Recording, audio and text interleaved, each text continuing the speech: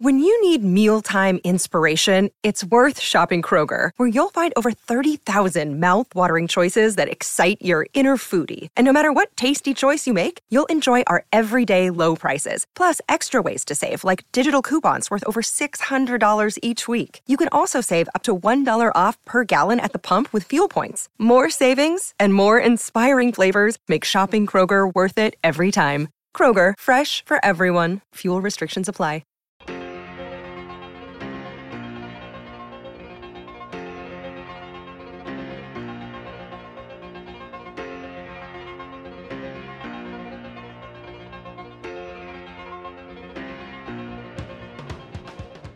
And welcome into the Bruins Beat on CLNS Media. My name is Evan Marinofsky, and we are sponsored by FanDuel and HelloFresh. That is Conor Ryan. Conor, what is up? Evan, I'm doing well. How you doing? Doing all right. I've done better. I'm sick. Last week, I think you were really sick, and I think you gave something to me through the computer. Through the mic? Boy, oh Sorry. boy. Yeah, through the mic. It transferred. Technology's crazy these days. It's just that's how it must have happened. Evan, I was gonna say I feel sick because I didn't get a certain Duncan I would actually rather say tracksuit. I had it on my phone, had it in the cot, ready to go. But you know what, Evan? I had a job to do. I was at the Bruins locker room. Certain Brad Marchand was speaking about stuff like 1,000th game. Legacy. I wasn't gonna be like, sorry, Brad, got to order this tracksuit. I gotta. I think the Dunking tracksuit comes before Brad Marchand's 1,000th game. I think that's just me. We have a job to do, so I took part in that scrum. Head on a swivel back to the phone. It's all sold out. That's kicking the brutal. balls, if you ask me. But well, they tweeted at you finally. I mean, you know what's interesting? So for those who don't know, Duncan tweeted back at Conor yesterday or on Super Bowl Sunday. It was a legendary moment. It's a moment that's been too long in the making, I think. It should have happened a long time ago. And there are some jabronis who get dunk sponsorships. Lots of people who are not deserving. No offense to them, but they're not. Or at least they're not as deserving as you are. And the fact that you finally got that acknowledgement, I think, is at least a step in the right direction. You would imagine. You would think so, Evan. Yeah, the fact that, still get shot of the tracksuit. Who knows? Maybe I got to switch to Cafe Nero or some shit. I don't know. We'll see. Cafe Nero. Yeah, that would be interesting. But yeah, so that was it. I got to say, I have been under the weather for like a day now. Part of it was Super Bowl. I got home. There were two people in my house to watch the game. I'm just like, can you all just get out? But nevertheless, they were there. But the Duncan thing with you and them, that kept me going. That was like my North Star. It gave me the energy I needed. I'm happy to help, Evan. So I was happy that happened. I'll actually not be at the Bean Pot. I know this will come out after the Bean Pot. I will not be there. You will be there. Are you? It's a big championship game. Pretty big. BU's got to show up.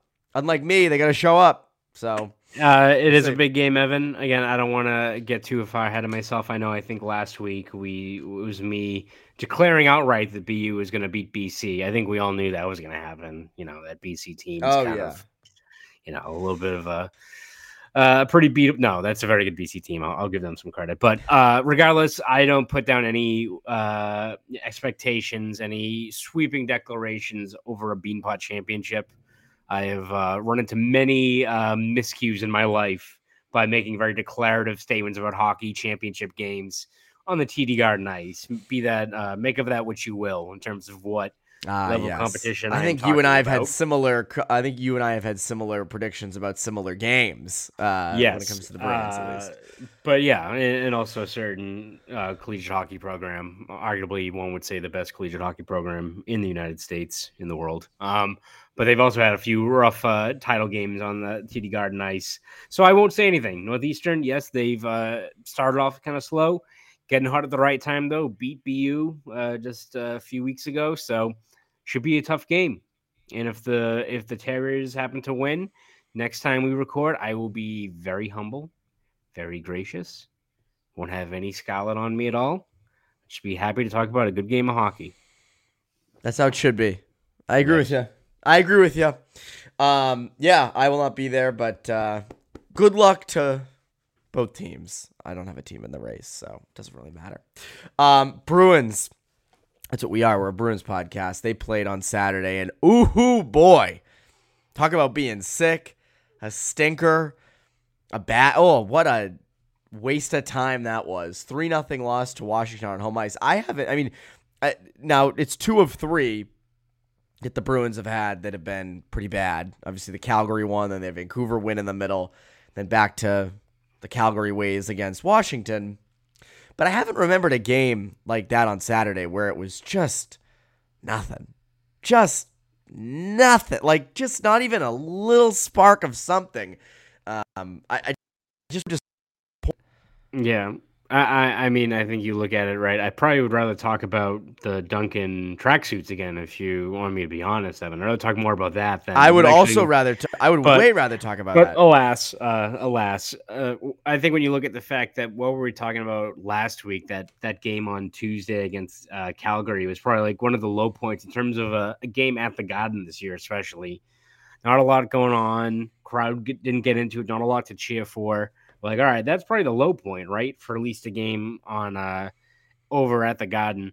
That game on Saturday, I felt very bad for anyone who went to that game. There was probably a lot of people who went there. I always feel bad, especially people who like either it's like a big like birthday or something like that, or if it's someone who like it's their first like hockey game. If that's your first hockey game, like you may not ever fucking come back, which is like that's I wouldn't really blame you.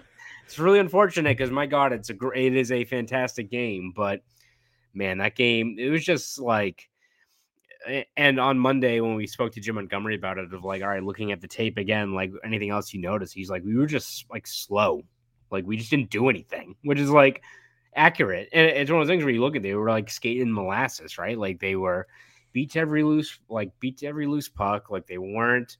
Letting pucks get by them, ruining whatever limited chances they had of ozone time. I feel like you could count like on your fingers how many seconds that team had of ozone time against like Lindgren in that game. Like there was nothing happening at all. You had like little spurts there where you thought maybe they could get back into it with the power play chances. They had 3 power play chances in the third period. Had all the makings of like, all right, this team's been outshot 23-8 after the first 40 minutes. They're still going to find a way to, at least get a point out of this game. You flush it and you go from there. Just kept on getting worse. Just a lot of no-shows all across the board, right? Like other than maybe Jeremy Swayman, who kept, them in the game early on, up and down through the lineup, no lineup switcheroo or anything like that, I think would have sparked this team. It was just flat all around. Like that was brutal, and they got booed off the ice, and it was probably it was warranted because my God, there was nothing to write home about it from that game that was positive in any way you want to frame it. I always feel for the fans who go to those kinds of games, who like live in Vermont or New Hampshire or Maine or somewhere that isn't within an hour of here. And it's like, all right, it's a big thing. We're going to go down. It's a Saturday. We're going to make a day of it. Like that's the one game a year we're going to go to. Because Bruins games are fucking expensive. I mean, like, I was looking at ticket prices. Ironically enough, that the game tonight, Tuesday, against the Lightning is like the cheapest for balcony seats on Ticketmaster for a long time. Like the ticket prices are exorbitant through the rest of the season. And a lot of people are only going to go to a game a year. And when that's the one game you go to, that sucks because that was a garbage game. And I think there's a bigger takeaway from this than just, it's one game. Because I think there's a little bit more below the surface, I think. And Kevin Paul DuPont astutely pointed this out. Well astutely, said, yes. Big words today. But before we do that, a quick word, Connor, from our sponsor.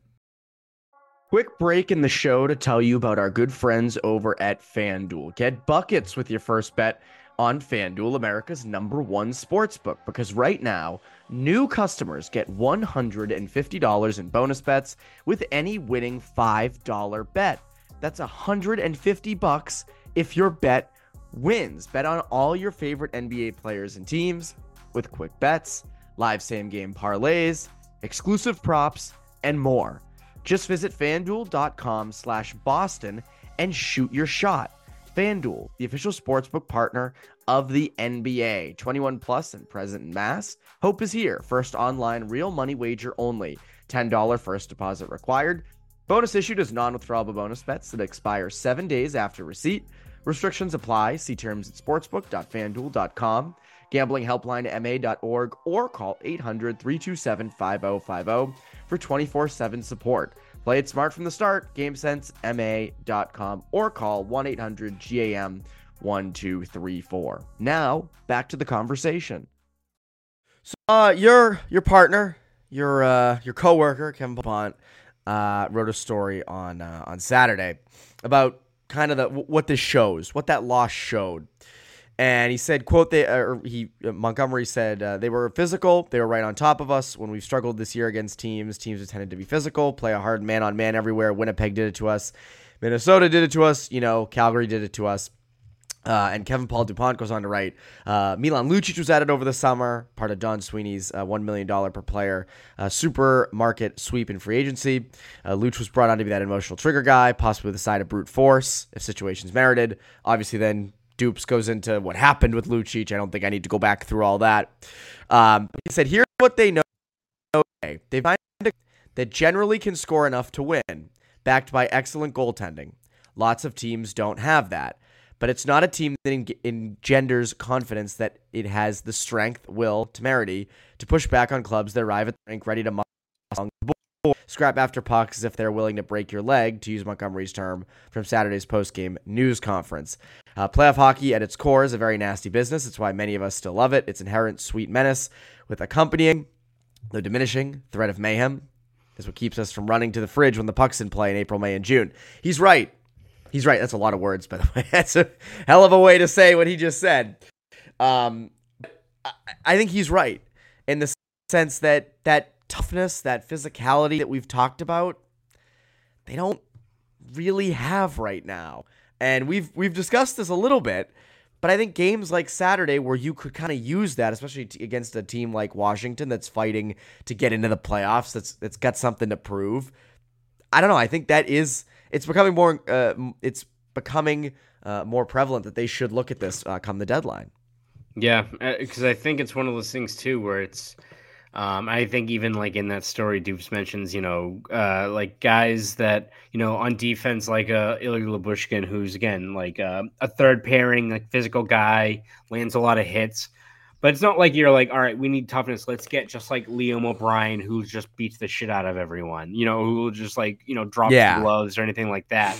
And I think what the Bruins need is just more guys that can, set the tone when needed, right? I think that's the biggest thing. And it's not just the fact that I think it all has to rely on a guy you pick up at the deadline. Like you can get a guy like Brendan Duhaime from Minnesota who feels like he gets, 7 or 8 hits every single game.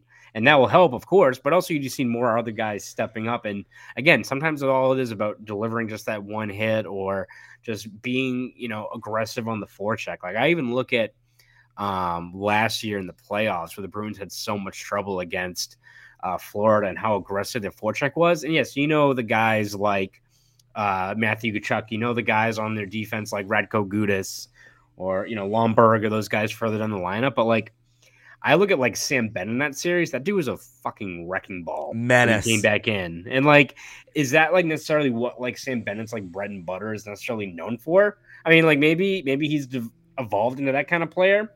I thought he was just like a very solid like middle six guy. I didn't realize what he was going to do in that. But I think when you get to the playoffs, you have to elevate and maybe even augment your game a little bit to put your team in the best position to win. And I think a guy like Sam Bennett did that. I mean, he comes back and kind of changed a lot of the complexion of that game. They play Carolina. He absolutely wallops. Who was it? Jacob Slavin, where he sent him to another friggin' dimension, right? That's right. And again, that doesn't mean like, all right, we need like Charlie Coyle to be like bodying like a top 4 guy or something like that. But when it's all I think about the buy-in and getting guys ready for the playoffs and what is going to be required. It's not always fun to be, hitting everyone a mile a minute, but if it, leads to wearing the other team down, if it leads to miscues with the puck, forced passes, lapses in transition play, it all pays off in the end, right? If it leads to you getting a win, winning around, moving ahead, surviving and advancing, all those things. So I do think it's very obvious, whether it's on D with a guy like Lyubushkin or one of the many other third pairing guys, maybe a fourth line stalwart. We've mentioned guys like Duhaime, Maroon, all of them as well, but it also has come from within, right? Like, I don't think one, let's say like last year, the Bruins, all they got was a guy like Garnet Hathaway. It helps, but like, if you had like a Garnet Hathaway to this team, it's not like that impact isn't making everyone else buying it. Like, oh fuck, we have to jump in and play. One guy's not going to change the identity. Exactly. I think it has to be a lot of buy-in from other guys, and maybe that changes when you get to the playoffs. And again, like the stakes are raised, and you realize you do have to change your game around a little bit. But yeah, it can't just fall on whoever you're maybe able to pick up at the deadline, depending on who even is out there. Because I don't know, you, Evan, as is the case every year, these like fourth line guys, third pairing, D zone kind of players, they tend to go for a pretty big premium once you get to this time of the year, because a whole lot of teams covet them around this time of year. It's crazy how that works. But I agree with you. I and again, I get that Saturday's game's one game, right? It's an early February game against the Capitals at 1:00 on a Saturday. It's not prime time. I know it was on ABC, but it's one game. I get that. But it has become a little bit of a trend throughout this year, and even going back into previous years, of them being a little soft. And I think it kind of has to be addressed, especially when it comes time for the postseason, where you're playing against one team. I think it's pretty out there that the Bruins' weakness are these types of things, which is very interesting, because for so many years the Bruins were kind of the aggressor. They were the tough team. They were the team that exploited other teams who were a little more skill or speed based or whatnot. And I also I agree with you. I think the Bruins have the personnel to be tougher, to be harder on teams. They have size. That they have that. They have guys like Frederick, and Coyle's a big guy, and Marchand plays with an edge, and McAvoy can certainly do. Like, you have guys. It's just that buy-in, and can you just start that up in the playoffs and go from there? I don't know. I do think and that's why I wouldn't mind going out and getting like one or two depth pieces who kind of have that snarl to them, so to speak. But anyways, before we continue our conversation, Connor, another quick word from our sponsor. So Tuesday, onto better things than the team's flaws. One of the team's big positives, Brad Marchand, 1,000 games. Going to hit 1,000 games on Tuesday against the Tampa Bay Lightning. We've talked this year about Marchand's value. You and I think it was a recent Poke the Bear. We discussed just how good he's been this year and how he's been underrated, and his point production and coming back from double hip surgery. And I want to go bigger picture. When you think of Brad Marchand, what do you think is the moment, or some of the moments, that you remember with him? Like, what are the memorable Brad Marchand moments? Because I have one. There's a bunch. But I think one of the big ones is that goal against Vancouver, shorthanded in Game 3, where I'm sorry, but I think that might be his most memorable moment, because that was as that completely shifted the momentum of that series. That was iconic. His celly, just dangling through guys. Like, I think that might be his most memorable moment. You can go with like licking Ryan Callahan's face, and you can go with like the dirty shit, but I'm saying, like, how good of a player he's been, I feel like that's still, even 13 years later, I still think that might be number one. What do you think? Yeah, what I think is so unique about Brad Marchand, and I kind of wrote about this today, is that I think when you look at his legacy, and he even talked on Monday about, the Hockey Hall of Fame, whether he thinks he could, make it there. And he's like, that's a goal of mine. Jim Montgomery said, like, he thinks he definitely is a Hall of Famer. Again, maybe we'll have that discussion another week or something when we look back at his legacy and maybe where exactly he lands. But when you look at, like what's his defining moment? This is a guy that you can look, I'm sure in Boston you view him as just an all-time Bruin, obviously, for his contributions. As you said, probably the thing that comes to mind for me is that 2011 shorthanded goal, because it's like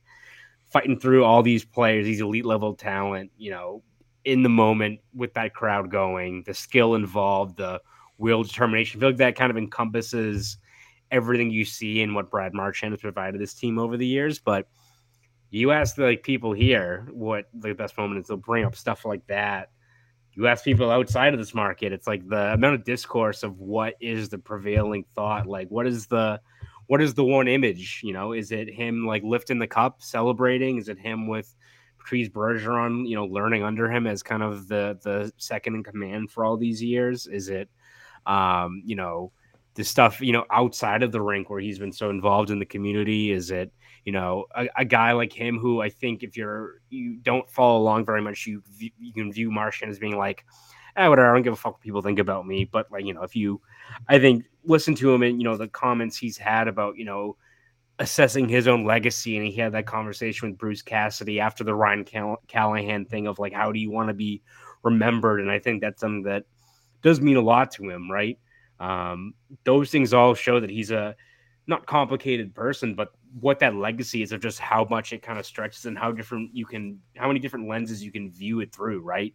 There's a lot of people, I'm sure, who like, what do they think of? It's like him slew footing Sami Salo or punching, Daniel Sedin or licking Ryan Callahan or, hitting Tristan Jarry with a right hook. Like that's right. I mean, listen, that's part of it. Like that's part of that 100%. Career. Like, he's the most suspended player in NHL history. Like that label, there's people who are still going to have, wearing Maple Leafs jerseys going to be cursing him 30 years down the road. Right. But I think it shows why he's such a unique player is that you have that part of it. You have the, him as a superstar, him as a captain now, but just that evolution along the way of being this player that I don't think anyone, even if you were a Marchand fan in 2011, loving what he was doing, if you ask them like, all right, in 13 years, he's going to be wearing the C and he's probably on the cusp of, getting enshrined into the Hall of Fame. Like, do you what? believe them? Yeah, exactly. What are you talking about? And again, it just shows you just like how wide, spanning I think that kind of career and that legacy is. And I think there's very few NHLers who, one, can hit that level of recognition, but also be so divisive, but for so many different markets. And so many people, I think, have like validity added to as to why they think that way as well, right? It's like a really fascinating to see how it all kind of shapes up in that regard. The word you just used, fascinating. I mean, I think there's a real case that he has one of the most fascinating careers of this era of NHL players in terms of how he entered the league, his reputation, suspensions. I mean, but prior to suspensions, I mean, you think about that series against Vancouver, right? We mentioned the shorthanded goal, but there were the little plays. I mean, punching the Sedins in the face and, table topping. Who was the defenseman from Vancouver that he table top behind the net in that series that started a brawl? I forget who it was. It was like either Ballard or one of those guys. Yeah. He was the perfect medicine to break that Vancouver team. That was a skilled, soft Vancouver team that he was the absolute perfect guy to just crumble them up. I mean, just lived in their heads, and he still does. But I mean, that was kind of his coming out party. And then you have the suspensions along the way and the consistent production, but it was just regular fine production. That's great. Top 6 forward in the NHL, which is swell, especially for a guy like him. But the suspensions continue, and then he gets to the late 2010s where those numbers start to just skyrocket, and those suspensions start and those dumb plays start to go down. They don't go away completely. He still gets penalized a lot. He still has his occasional brain farts, but the production goes way up. And you also have people are going to be mad about me bringing this up, but the 2019 Game 7 play where he gets off the ice on the Pietrangelo goal. He has a very interesting legacy, and I think it's an overall very good one. I think when the time comes, I'm not a Hall of Fame expert. I haven't fully dived into it, but I do think he has a legitimate case for the Hall of Fame. I just think it's a fascinating arc. He's had a crazy arc. I mean, if you were to make a Netflix series around a player in the NHL, I think he might be the guy you'd pick because it's just so up and down.